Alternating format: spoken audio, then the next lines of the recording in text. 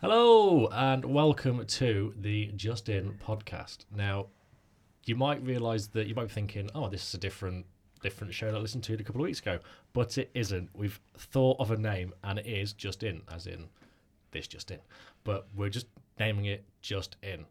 The idea behind it is this is two separate words, not just in just the name of a person.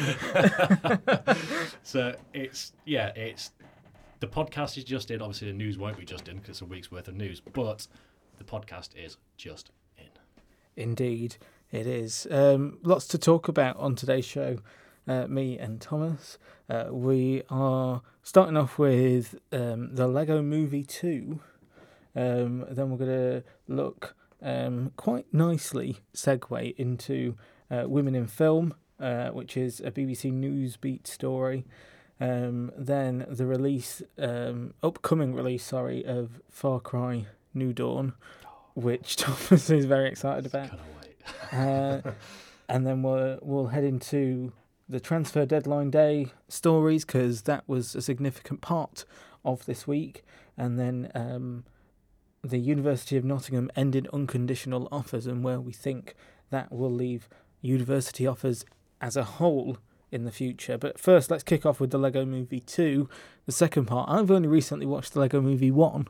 How have you just recently watched it? Well, when it first came out, I was like, oh, I don't know if it'll be interesting for me. And then I was just flicking through Netflix the other night. Yeah. And I was like, oh, there's nothing on. I'll just watch, the Lego Movie, see what it's like. And I quite enjoyed it. So looking forward to the Lego Movie 2, the second part. I need to watch the first part still. Is it two parts? Or is it just called the second part? Yeah, it caught me off guard. The Lego Movie 2, the name is the second part. So it is the second part of the overall franchise. So it's still number 2? Yes. Okay. Unless I've missed the first part, but that's my understanding. Yeah, very odd, very odd. Yeah. I can't wait for this. I really can't. I love the Lego Movie. My wife's quite fed up of me watching it, to be honest. It's such a good film. If you haven't seen the Lego Movie, I'd suggest obviously watching it. I'm sure you do as well. Yeah. But it's so clever to the fact that there's so many minute details in the film. The first one, obviously, not seen the second one, but there's that many minute details that it brings the joy and the excitement of Lego back to you as an adult. To the extent of the Lego pieces, when they're doing the master building scene, all the pieces for the parts which fly up on the screen in the background, they are the real numbers. And the kits which are on, you see in passing, that have a number on it. If you Google that number, that is the actual kit. It'd be interesting to see how long it takes them to build the set, the characters, and crazy. And it looks, well, that's the thing, that the set and everything else, it looks like stop motion, but it is actually CGI. Oh, yeah, it is actually CGI. It does look very stop motion-y. Yeah, so I thought it was. When I first watched it, I thought this must have taken hours. Because when I did media in school, we did some stop motion work, and I remember how much time it took to get things perfectly right. So I was going to say it must take them loads of time, but CGI is a little bit easier. Yeah. In a way, it's a cop-out, but you can kind of understand why. Yeah. When you look at Aardman Productions with clay motion, that's a bit different because it's easier to mould. But obviously, with the Lego stuff, all the bits flying around and just to try and get that in sequence. And then the movements of them talking, the mouth movements, because there's some very, a mixture of stars in this. Some British well-known names, some American well-known names. Chris Pratt, for instance. Yeah. Will Ferrell's in it. Yeah. Who I've never really known him do just voice work before, so it'll be interesting to see how he does that, because usually he's very full on in his acting. That's it. He's very movement based. Yeah. Like not Mr. Bean, but that's his comedy, isn't it? Yeah. It's very movement based and So it'll be interesting to see how he does with that. There's also, as I said, some British names like Richard Ayoade from I can't believe he's from the It Crowd, as I like to call it. Yeah. Yeah, I can't believe he's going to be in this. As an ice cream cone, a talking ice cream cone who is a citizen of the sister system. Oh dear, that's That's just the perfect part for Richard Ayoade. I love it. Yeah, and then there's a load of people like Margot Robbie, who is actually reprising her role as Harley Quinn, but in obviously toy form. Yeah. Jason Momoa is reprising his role as Aquaman, but in Lego form. Is it Gal Gadot? Yeah. She is obviously Wonder Woman. She is reprising her role in Lego form. Yeah. Bruce Willis has got a lot of method acting to do in this. Yeah. Because he's playing himself. I can't. When you told me, I couldn't believe it. I don't get it. He is playing himself in 2 scenes, one which references his character John McClane from Die Hard. Oh, I love it so It'll much. be interesting to see how they're going to throw that in there. Yeah. But Ralph Fiennes in it as well, who plays Alfred Pennyworth, a DC comic character, Batman's loyal butler, reprising the role from the original Lego Batman movie. And Noel Fielding's in it, obviously known for Bake Off. Yeah. And other things before Bake Off. Yeah. But I mainly know him from Bake Off as Balthazar, a sparkly vampire. I love it. Describing himself as an attractive and non-threatening teen vampire as a nod to the Twilight Saga film series, who is a citizen and the spa expert DJ of the Psy-Star system. It's just... what other role we're going to give Noel Fielding? Exactly. And I think he'll do great. I think he'll be fantastic. He's got one of those voices as well. And because, let's face it, the Lego movie's aimed mainly at children, even though we as adults watch it and quite enjoy it. Those are really good names to have in there because they're quite voices that kids will know. Yeah, that's it. Yeah. And Noel Fielding's got one of those voices that I think he should be doing more. Yeah. Voice acting. Yeah, definitely. So yeah, that's looking good. That's out on when is it out? I had it somewhere. So I underlined it. 8th of February. 8th of February. There you go. So a week from the time of recording, because it's the 1st of February today. Yeah. So a week. Oh, next Friday. Today. Yeah. I can't wait. It must obviously got to mention as well. It does bring back the original cast as well. They just mentioned Chris Pratt, Elizabeth Banks, who I absolutely love, Will Arnett, who I have an absolute man crush for. I recognise his name, but I can't put a face to his name. Oh, I love him. Right. So what else has he been in? He's been in Arrested Development. Not seen it. Okay. Have you seen Blades? Is it Blades of Fury? The ice skating one with Will Ferrell in it? No. Okay. What else has he been? He plays the voice of BoJack in BoJack Horseman. Maybe that's where I know him from, but I want to know what he looks like. 1 second. He's like a really tall, but really like proper chiseled jaw, kind of like. Is that him? That's him. That is him. For anyone listening to this, I've just shown him a picture. Yeah. Oh yeah, I think I know him. Yeah. He's been in it a lot. He's very funny. Very funny. Charlie Day as well. He was in that film that time. He was in one of those films, that he acted in. Horrible Bosses. He's in that. Oh yeah. Yeah, he's in that. He's not in Arrested Development, but he's in one of the other Always Sunny in Philadelphia. He's in that. And some other things as well. Yeah. Charlie Day. I mentioned Charlie Day. Alison Brie, Nick Offerman, and Will Ferrell. Alison Brie is another name that I recognise but can't put a face to. Oh, right. Alison Brie. She was in Community as Annie. I recognise her now. Yeah. Well, she's been in loads. BoJack Horseman as well. Yes, she's in that. Mad Men. Yes, she's in that. Sleeping with Other People. How to Be Single. The 5-Year Engagement. All sorts, yeah. Scream 4. She was in Scream 4. That's what I think I know her from. Didn't know that. Yeah, she was in Scream 4. Don't know who she was in Scream 4, but she was. She was in Scream 4. Rebecca Walters. She was. Oh, no, I don't. Obviously, I can't remember watching it. I'm sure I've watched it. I've watched all the Screams, but I can't place her. And she, again, I say kids will know who she is. She was in Hannah Montana in 2006. So, you know, High School USA. She's been in all sorts of, like, kids' TV stuff as well. So, yeah, quite a good lineup, a good cast. I'm looking forward to watching it, particularly just to see Richard Ayoade as an ice cream cone. Yeah, I would. How do you make an ice cream cone out of Lego? I don't know. Because they're usually quite square, aren't they? Yeah. I mean, it'd have to be quite a big, like, to make the pixelated work. It'd have to be quite a big ice cream cone. Yeah. Don't know. Pass. Do you reckon they went, we want Richard Ayoade in it? Yeah. But what should we get him to play? Or do you reckon they went, we've got this ice cream cone that we want to get into it. Who would play a really good ice cream cone? Like, which way round do you think the process of that was?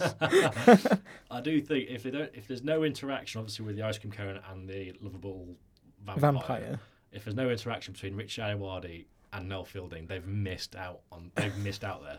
Yeah, obviously being best friends in real life. And they know each other so well and work so well together. Exactly. That'd be interesting to see. Yeah, and it says in terms of the music front, obviously the first film's "Everything Is Awesome" was earworm for everybody. Legitimately is my ringtone. So they want to create a similar song for the sequel, and they've called it the Catchy Song. So it'll be interesting to hear what that is, which features as its only lyric the repeated phrase, "This song is going to get stuck in your head." It was written by John LaJoie and produced by Dylan Francis and sung by T-Pain.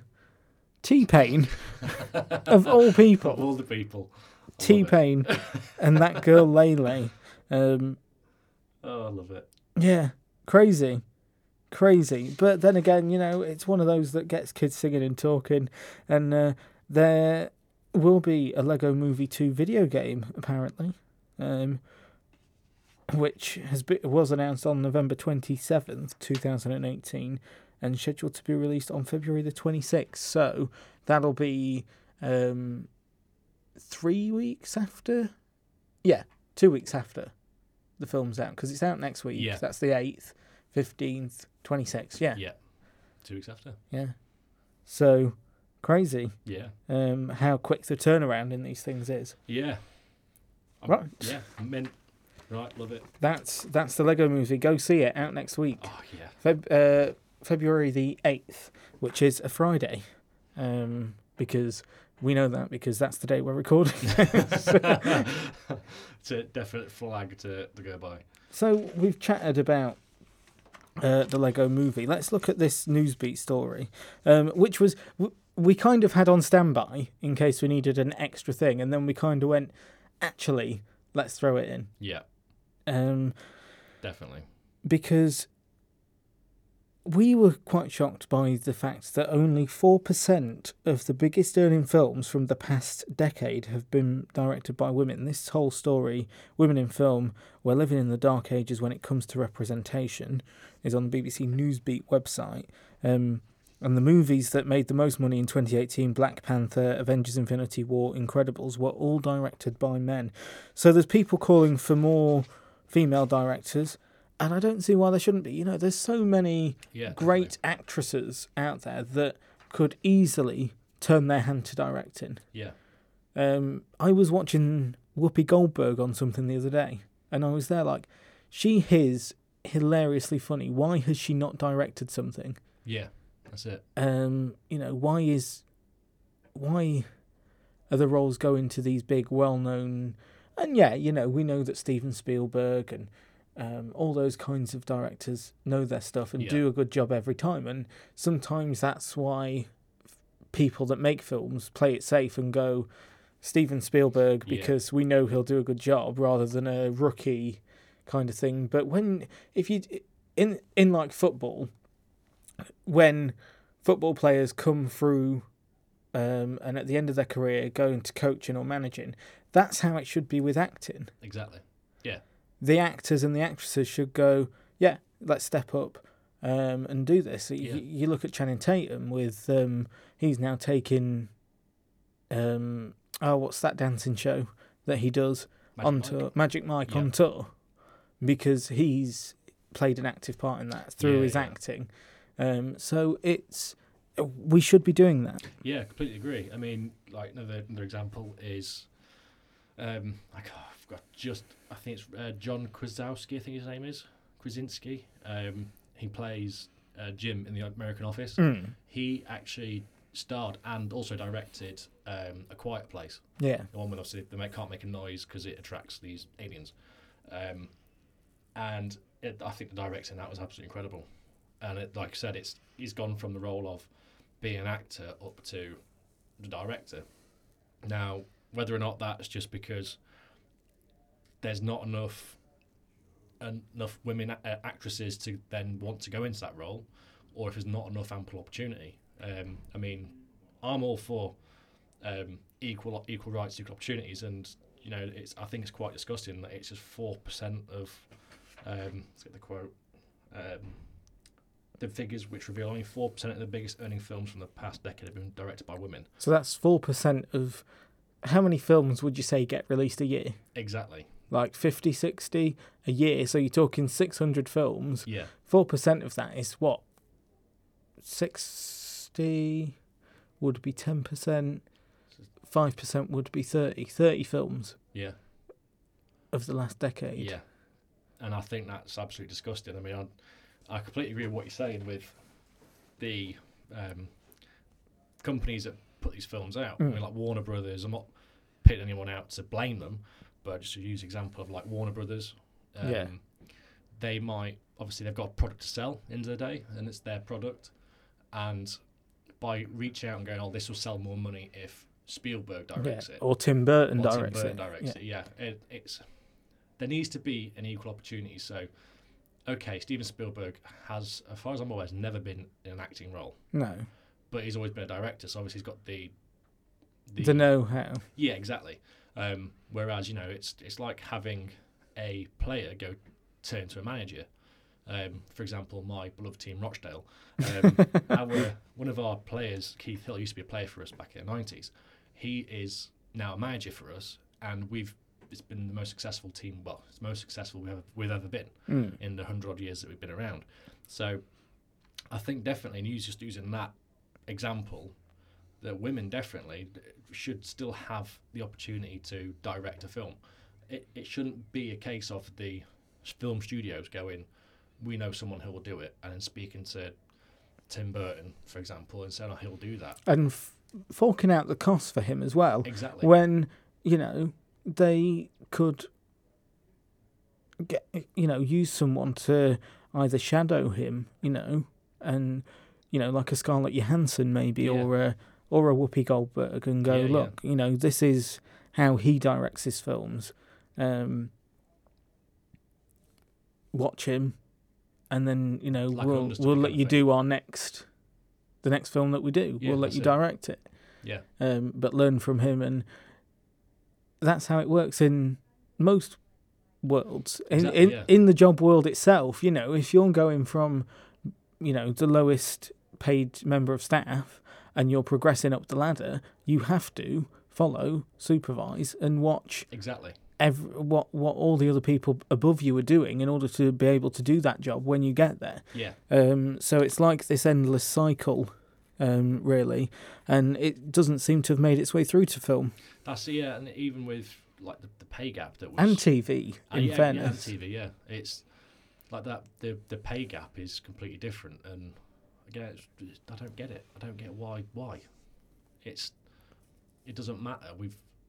I get years and decades ago there was a whole thing of, how people said, women's brains are smaller, and it was just that masculine world that we lived in. But we don't live in that world anymore. No. And it's like the film industry is so set in its ways that it's not willing to come out of that thought. I'm not saying they still do, but you know what I'm saying? They just need to play catch up. Yeah, but then in the same sense, there's some people that I know in the TV world, some women that have come out and gone, why does it matter if I'm getting paid less than a man? You know, Well, I'm not too fussed by it. Like Gabby Logan, she does a couple of episodes of Match of the Day. yeah. And she's like, I'm not getting paid the same as Gary Lineker for doing it. But he's been doing it for years. Yeah, So yeah. what? I can't moan about that. Yeah, yeah. You know, yeah, it's like his thing. Like a premium. Yeah. Thing, you know what I mean? It's As the more you do it, the more your pay goes up. Yeah. Which again is, I personally don't think is fair. Yeah. And I agree that men and women should have equal pay, but it's just the way things are rolling. And I'm sure that once Gabby Logan's done a few more episodes, or if Gary Lineker goes on to do something else, she'll be the first person to step up, and she'll get the same pay as him. Yeah, Yeah. Yeah. So yeah, it's crazy, and it's like this Time's Up campaign that's been that they've launched a 4% challenge, which has had people like Brie Larson, Bryce Dallas Howard, lending the support, just to say, get more people, get more women directing films. So there's a lady called Georgia Paris, who premiered her first full-length film, Marie, at the BFI Film Festival. And these are the things that should be getting picked up. Mm. The people from Warner Brothers, from Metro-Goldwyn-Mayer, from Disney should all be going to these small independent. I say small. The film festival is quite big, but they should be going to these and looking for these independent filmmakers that have directed films and go, "That's amazing. Yeah. We need that. We need some of that." Yeah, like not like a talent scout, but like a talent scout. Using the contrast with football, Gareth Southgate, when he's getting his England squad together, will go to England matches and watch, not England matches, obviously go to England matches, go to matches in the Premier League, and then see for himself, oh, I need him. Yeah, or that player's playing well at the minute. Exactly. I want them in my side, kind of thing. Yeah. So, yeah. And even in football in general, scouts for all clubs are constantly going out looking for the next best thing, the next bit of talent. Yeah. The next Ronaldo or Beckham or. Yeah. So, again, as I say, it should be happening in film, and I don't see why it isn't. Let's move on now. Yeah. To perhaps the thing that you're looking most to talking about. I can't wait for this. Far Cry New Dawn. The new game coming out on the 15th of February, which, funnily enough, is my payday. Is it? Yeah. Oh, what a terrible shame that is. I know. Oh, I cannot wait for this game to come out. So if you're listening and you don't know what Far Cry is, somehow, then Far Cry is a first-person shooter or survival game in a way, where you follow one protagonist and you've got to kind of liberate a entire map. There's a storyline to it. There's a storyline to it. So use an example of the last one that came out, Far Cry 4. 5. Far Cry 5, sorry, yes. Yeah. Which is the one set in America with the what's it? I can't remember the word for it. But like a religion, made up religion, religion, you know what I mean? Of someone who is the big bad guy, but is like split off different sections, and and it's your job to take them down and liberate certain areas. It's like Assassin's Creed. Yeah. Very much like Assassin's Creed, but with guns. So this Far Cry New Dawn, basically, it's set in a post-apocalyptic era. Now, I don't know if it is. I think it is a sequel, isn't it, to Far Cry 5? Yes. Does it follow on? It does say here a narrative sequel to Far Cry 5. That's it. So the narrative follows on from that. Yeah, so they're an open world environment, and you get given tasks to do. So it could be things like taking down propaganda, it could be taking down like radio towers, stuff like that. In the meantime, like side quests, but you have like a main quest to go on, a whole open world. And I'm quite interested to Hope. I think. Oh, it is. So I just read it. It's actually set in Hope County, Montana, which is the exact same setting as Far Cry 5. So it is pretty much just carrying on from where it left off. Exactly. Now, one thing I will, not spoiler alert, but every other game of Far Cry, there's been an easy way to complete the game. So Far Cry 4, there's an achievement. You can complete the game in under 10 minutes. When Pagan Min, the main protagonist, have you played Far Cry 4? Yes. Yeah. So when Pagan Min comes in and says, try the crab mandu, whatever the dish is you got in front of him, I've got to see something. He walks out the room, and that's when you take over control, and you like jump out the window or whatever you do to get out of the palace. Yeah. If you stay sat there for 10 minutes, literally 10 minutes, real-time human minutes, he'll then walk back in and then take you to where you're going to spread your mother's ashes. And that's it. Done. So I mean, that takes all the fun out of the game. It does, but it's just, I love it. I love that Ubisoft they're a serious company, but they throw in things like that. I love it. Yeah, but that's the challenge, to try and find those things. Exactly. And, you know. Yeah. So like, they did the same with Far Cry 5. So when you go to arrest, it's Jacob. I think his name's Jacob, the main bad guy. You can, when it says put the handcuffs on him, if you just don't press the button to put handcuffs on him, then you walk away. That's it. Game over. Credits roll. I can't wait to see something like that be in it as well. I like those little nods to the people playing, if that makes sense. Yeah, and like the wall break. It says here as well, the player will assume the role of a new character whose gender and race can be customised. So it's not a set character like in previous games. Yeah. The Guns for Hire and the Fangs for Hire systems from Far Cry 5 return, with the character being able to recruit human survivors and animals for combat assistance. Cool. And in addition to new characters, the game's cast includes an array of returning characters from Far Cry 5 as well. So there are, with any film, with any game, you have to add new characters in for the thing to continue. For the progression, definitely. So, people can't moan at that. New weapons are introduced in the game, including a saw launcher that fires blades of circular saws. All I can picture is, have you played Half-Life 2? All I can imagine is going back to Ravenholm and just firing those circular saw blades. Players acquire new weapons and attachments which can be upgraded to 3 different levels through crafting and finishing missions. Vehicles can also be crafted. Cool. So I'm guessing this is going to have some Mad Max stuff thrown into it as well then. That'd be meant. That'd be good. So it'll be quite... they're really up in the game here with this. Yeah, they're putting everything in together, aren't they? Yeah. I hope it's just not too over the top. I mean, I like Far Cry to the point of it is realistic, like if in extreme circumstances. And simple to play. You can pick up and play it. Yeah. So like Far Cry 4, for example, it's quite it is realistic. Far Cry 5, if that kind of thing was to happen, with like the religious extremist groups, then that is a possibility of what could happen.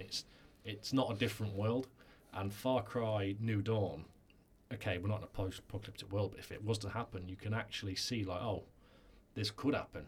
You know what I mean? It's not like a different world where, like with I can't remember the name of the game now, but like say Star Wars, you're playing a fictional character, and those things are never going to be true to life. Exactly. Yeah. But it does feel, Far Cry's always felt like it could happen, and I really hope this game follows through with it because that's the immersion that I love. Yeah. Definitely. So it will be available on all good networks, Microsoft Windows, PS4, Xbox One, released on February the 15th. Not long to wait. I'll be skint by then, unfortunately, but I can pre-order it. We'll get someone to get it you as a gift. Yeah, I game share some people, so I'm sure I can convince them. So next, the big talking point in sport this week. Yeah. Transfer deadline week, day. It's been a whole month. Yeah. But last night, the 31st of January, was deadline day. Yeah. And it's been the quietest. Yeah. Since 2012. Yeah. The quietest January transfer deadline. It's, yeah. Yeah. Some clubs, though, bringing in, Lincoln, for example. Yeah. 3 or 4 players on loan. Lee Angol on a permanent deal. And Matt Gilks, dare I say, has come in You as obviously well. can't see us, but there's a certain level of disdain and pensiveness in my face right now. Tell them why, Tom. Okay, so you might have heard me mention that my beloved Rochdale, Matthew Gilks is a club hero for us.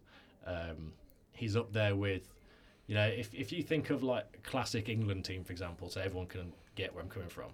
You think of Gordon Banks, 1966 and 1970 World Cup goalkeeper. Yeah. Especially when he saved that amazing header from Pele. Matthew Gilks for us is synonymous with the goalkeeper role, obviously because he's a goalkeeper, but he is basically we wanted him back. He is an absolute club hero, and the fact that you could hear him, you heard about him possibly wanting to move from Scunthorpe. Everyone was on their feet. Yeah, we're going to get Matthew Gilks, and then unfortunately Lincoln signed him. Which for my unfortunately local team, for you, yeah. For good news for the local team because he is an absolutely amazing goalkeeper. He is getting, and he's quite buff as well. So is, you see, like at Manchester United, David De Gea is quite skinny and slim. But it's good to have a nice, buff, strong goalkeeper. Yeah, that's it. And especially with his age, even if he doesn't play and he's like a backup, he's definitely a credit to any coaching staff. He's played internationally. He's played in the Premiership. He's played in Championship. He's got a whole wealth of experience. From Rochdale, he went on to, I think it was Rangers. So he went from, at that point, League 2 up to Scottish Prem. Yeah. And, that's just the kind of guy he is. But I can't believe Lincoln got him. At Lincoln now. The quietest deadline day since 2012. Only 12 deals made last night. Yeah, I can't believe that. Totaling only £50 million. Yeah. The overall spending for the month in total is 180 million. 180. I've seen times because in the past I've usually watched the deadline day coverage on Sky Sports, and they always have people there down at the stadiums, and gosh, I can't imagine what it was like last night. With nobody turning up anywhere, and they've hired out all these reporters to go and get the latest if a transfer is made. It was such a huge non-event. Well, it was an event in itself, but for what it usually is. It's like the Super Bowl and nothing happening. I always watch the summer deadline day window because there's always so much action. It's always so much action-packed. That's it. January seems to have got quieter, though. And I think it's because it's harder to sign players in January because clubs don't want players to leave because then they have to replace them, and it's hard to replace people because they don't want to move from clubs in January because, they can still see out the season at their current place and hope that it goes well. So it's a difficult one. Yeah. It's especially in January because teams like with again I can't go with Rochdale. I can't say Lincoln because I'm not a Lincoln supporter, but because we're struggling in League 2 for the last year and this year now. It's that USP, that unique selling point that we're in relegation spot at the minute, so you've got to kind of think, well, if there's good talent and the player knows there's good talent, why would he go to Rochdale compared to Lincoln City, who are on the up? I mean, they're still top of the league at that moment in time. So you can kind of, there's that certain gravity behind it, and especially in the summer it's different because people are hiring new people in, there's new tactics being formed, and sometimes new managers at clubs, and it's all that kind of. It's like a refresh. It's a refresh button, and it's a blank slate, which it is in many respects. And it's a prime example is Manchester United. There were people like Pogba, Martial, Lukaku, all wanting to leave under Mourinho, and then Solskjaer has come in to do this interim role, done really well, and they've all gone, we'll stay for now and see what happens, and see who they get in at the end of the campaign, and then make our decision in the summer if we want to stay or not. But they've not signed a single player. They would have needed to had Pogba, Lukaku, Martial, questionably even Rashford gone as well. 4 of the best players. But they've said we want to do what Manchester United do best, and that's bringing the youth through. Yeah, that's it. Which is great as well. Great for the England squad going forward, because if Manchester United are bringing these great English players through at a high level, That's it. There's not enough clubs in the Premier League doing that. No, there's not. There's a lot of import, and you can see why. Yeah, you can definitely see why, because you get more out of your money. Yeah. Because again, a football team's a business at the end of the day, isn't it? Yeah. Not a football team anymore. So it's you're going to want to bring in the Higuains with their experience and the playing. Which Chelsea have done. Yeah. And again, that's kind of business minded as well, in the sense that they can make money from shirt sales, all that kind of stuff. Yeah. Like Manchester United, I know it's owned by, I can't remember it's not the Russo brothers, the directors, but like that American company that's bought them out and they own them. Yeah, they own a baseball team as well, I think. Yeah, and because they've franchised Manchester United. Now it's if you go into like Sports Direct, you'll see Manchester United, Liverpool, and that kind of stuff. Yeah, because it's its own brand. But when that starts to fail, the club starts to fail in their actual core skill, football. Then you start to struggle more. So I remember a couple of years ago. But then at the same, equally, when your front face, the manager of the club, is so jaded and, like Mourinho was towards the end, very nonchalant about things, very kind of, it's not my fault, stop picking on me, all that kind of stuff. That's also bad for business. Exactly. Yeah. But yeah, so the biggest deal on deadline day saw Newcastle, who didn't sign a single player in the summer transfer window, break their record to sign £20 million Paraguayan playmaker Miguel Almiron from MLS side Atlanta United. A different game in America in the MLS. So whether he can adjust to the Premier League is a different thing. But Newcastle need to do something. Because, as I say, they didn't make any signings in summer, had a difficult first few months of the season, so they need to turn their season around now. Yeah. And then they've signed a defender from Monaco on loan. Wolves signed Atletico Madrid fullback Johnny Castro for £15 million. The next highest fee after that was £7 million for Antti Palaversa, who moved to Manchester City, but then immediately returned to Hajduk Split on loan. I never understand that. Like, why buy a player and then send them out straight on loan? Like, just wait till the end of the season. That's it. To buy them. Yeah. But then again, like you say, if he continues to have a good season, his price will rise. Exactly. That's it. It can be good. It can be good, but also in some respects, it can be bad business. Yeah. If you look at his stock share, he might be having a poor season at Hajduk Split, but then now he's at Manchester City's books. He's bought them at a discounted price, but he's letting them go back on loan. So he's on Man City's books, but he's still getting the education there. Yeah.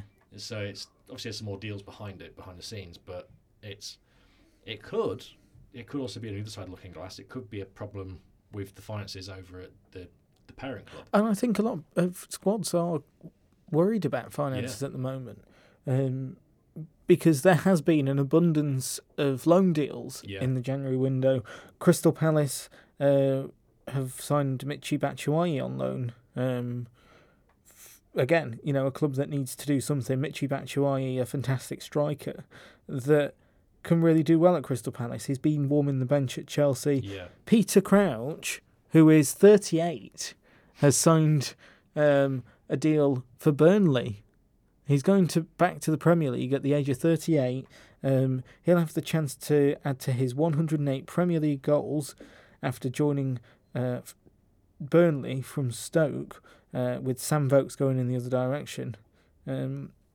He could be one of the top 10 oldest scorers in the Premier League. Yeah, could be. Crazy. It's mad, isn't it? He's still got it, though. Yeah, he has still got it. Yeah. And again, not enough game time at Stoke. And the only other Premier League signing saw Brighton recruit 2 youngsters and send them back to their clubs on loan. Again, same with the with the Hajduk Split situation. League One signed a $4 million deal for Will Grigg. I'm good at that as well. I wanted Will Grigg. I mean, it is a position that Rochdale are struggling in. Yeah. It definitely is. Yeah, it's we again. I'm not going to throw Rochdale under the bus, but at the minute we're not doing great. But I mean, like we focus on one striker in Henderson, and he's now our top goal scorer with 104 goals for the club. No, 105 after this weekend. And he's an absolute force to be reckoned with. But he's the only person who's scoring our goals. If he goes, then what's going to come from it? So we need another striker, but especially here in Will Grigg, who's always on fire, was available. You know what I mean? It's you just kind of come here. But the fair play to him. I mean, Sunderland are on the up. They're in, I believe, in a League Two low. See, they've had a bad run to bring back down to League One. But I think Will Grigg will definitely progress further. He's a fantastic player. Oh yeah. Again, I don't know why he's not featured in some sense for an England side. Yeah. He is. He's international. He's not English. Oh. He's Northern Irish. Oh well, that's a shame, isn't it? Because that's one of the reasons as well why. It's the same with I always forget that Aaron Ramsey and Aaron Ramsey's Welsh. Yeah. And I'm like, oh, he'd be really good in the. Oh wait, he can't. He's Welsh. Yeah. It's like yeah. That's why I love the Irish and the Northern Irish fans at World Cups and Euros. That chant, Will Grigg's on fire. Yeah. Like, I love it. I still sing it. Even when the actual song comes on, I still sing it to myself. Yeah, so Tottenham going an entire season without signing anyone. That's crazy. But still doing very well. Yeah, that's it. They might not, Pochettino might not want anyone else. He might be happy with what it's I mean, he has said he wished he could have spent some money in the summer, which is one of the reasons why people are going, is he going to move to Manchester United and get the Manchester United job because they'll have money to spend there? I don't think he'll leave, personally. I think they might, if Solskjaer continues to do well, give it to him. Oh, yeah. They'd be stupid not to. Why would you throw that away? He's not lost in his first 9 games. Admittedly, midweek they drew 2-2 with Burnley, and it was a game they probably should have won. Yeah. But they went 2-0 down and came back from it. Yeah. So Solskjaer obviously said something to them at half-time in the dressing room and went, come on, lads, you know. That's it, yeah. And it worked. Yeah, so he's obviously doing something right. Yeah. And for him to not get the job after winning his first 9-10 games, which I don't think has ever been done by a Manchester United manager. I think Sir Matt Busby and a couple of other managers won their first 7 games, but the first 8 and not lost in 9, because obviously he didn't win the last game. It's crazy. But hopefully it will continue. Fingers crossed. Yeah. There were, of course, some deals that didn't go through. Arsenal failed to sign Ivan Perisic, who would have been fantastic to see in the Premier League. Yeah, that would have been a big signing. Yeah. Yannick Carrasco and Christopher Nkunku, they wanted a lot of players. I think, of course, Unai Emery turning to French players because he knows the market. As very well. Real Betis and Schalke expressed interest in Tottenham striker Vincent Janssen, but neither move materialised, and Everton rejected an offer from Paris Saint-Germain for Idrissa Gueye, who I do understand that one because he's been one of their best players this season. Definitely. So you want to hold on to those players, and they might not think £26 million was enough for him. Yeah, might not have been. Yeah.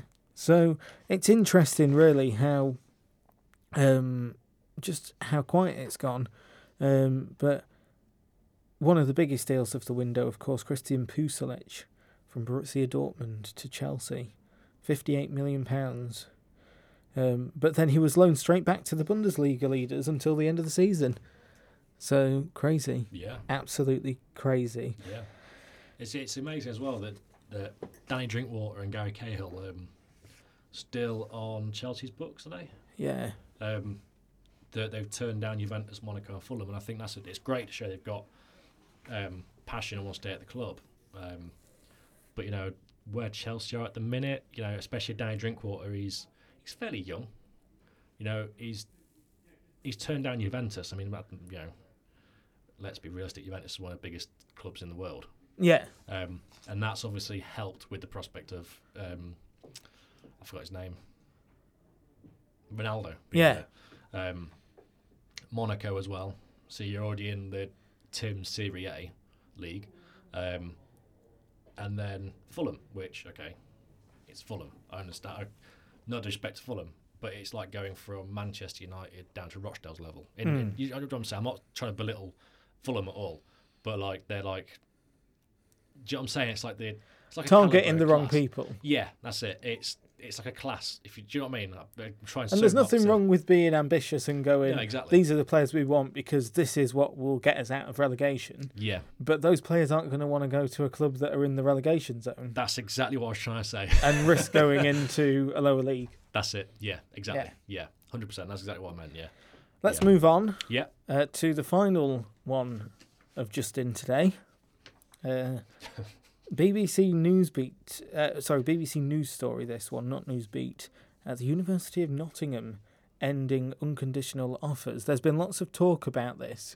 Too many unconditional offers from a lot of universities, which apparently is a bad thing because once secondary school students get these offers, they go, well, I've got an unconditional offer, so it doesn't matter if I don't do as well, and I don't get straight A's. So people are questioning it, going, should we really be giving them unconditional offers? That's it.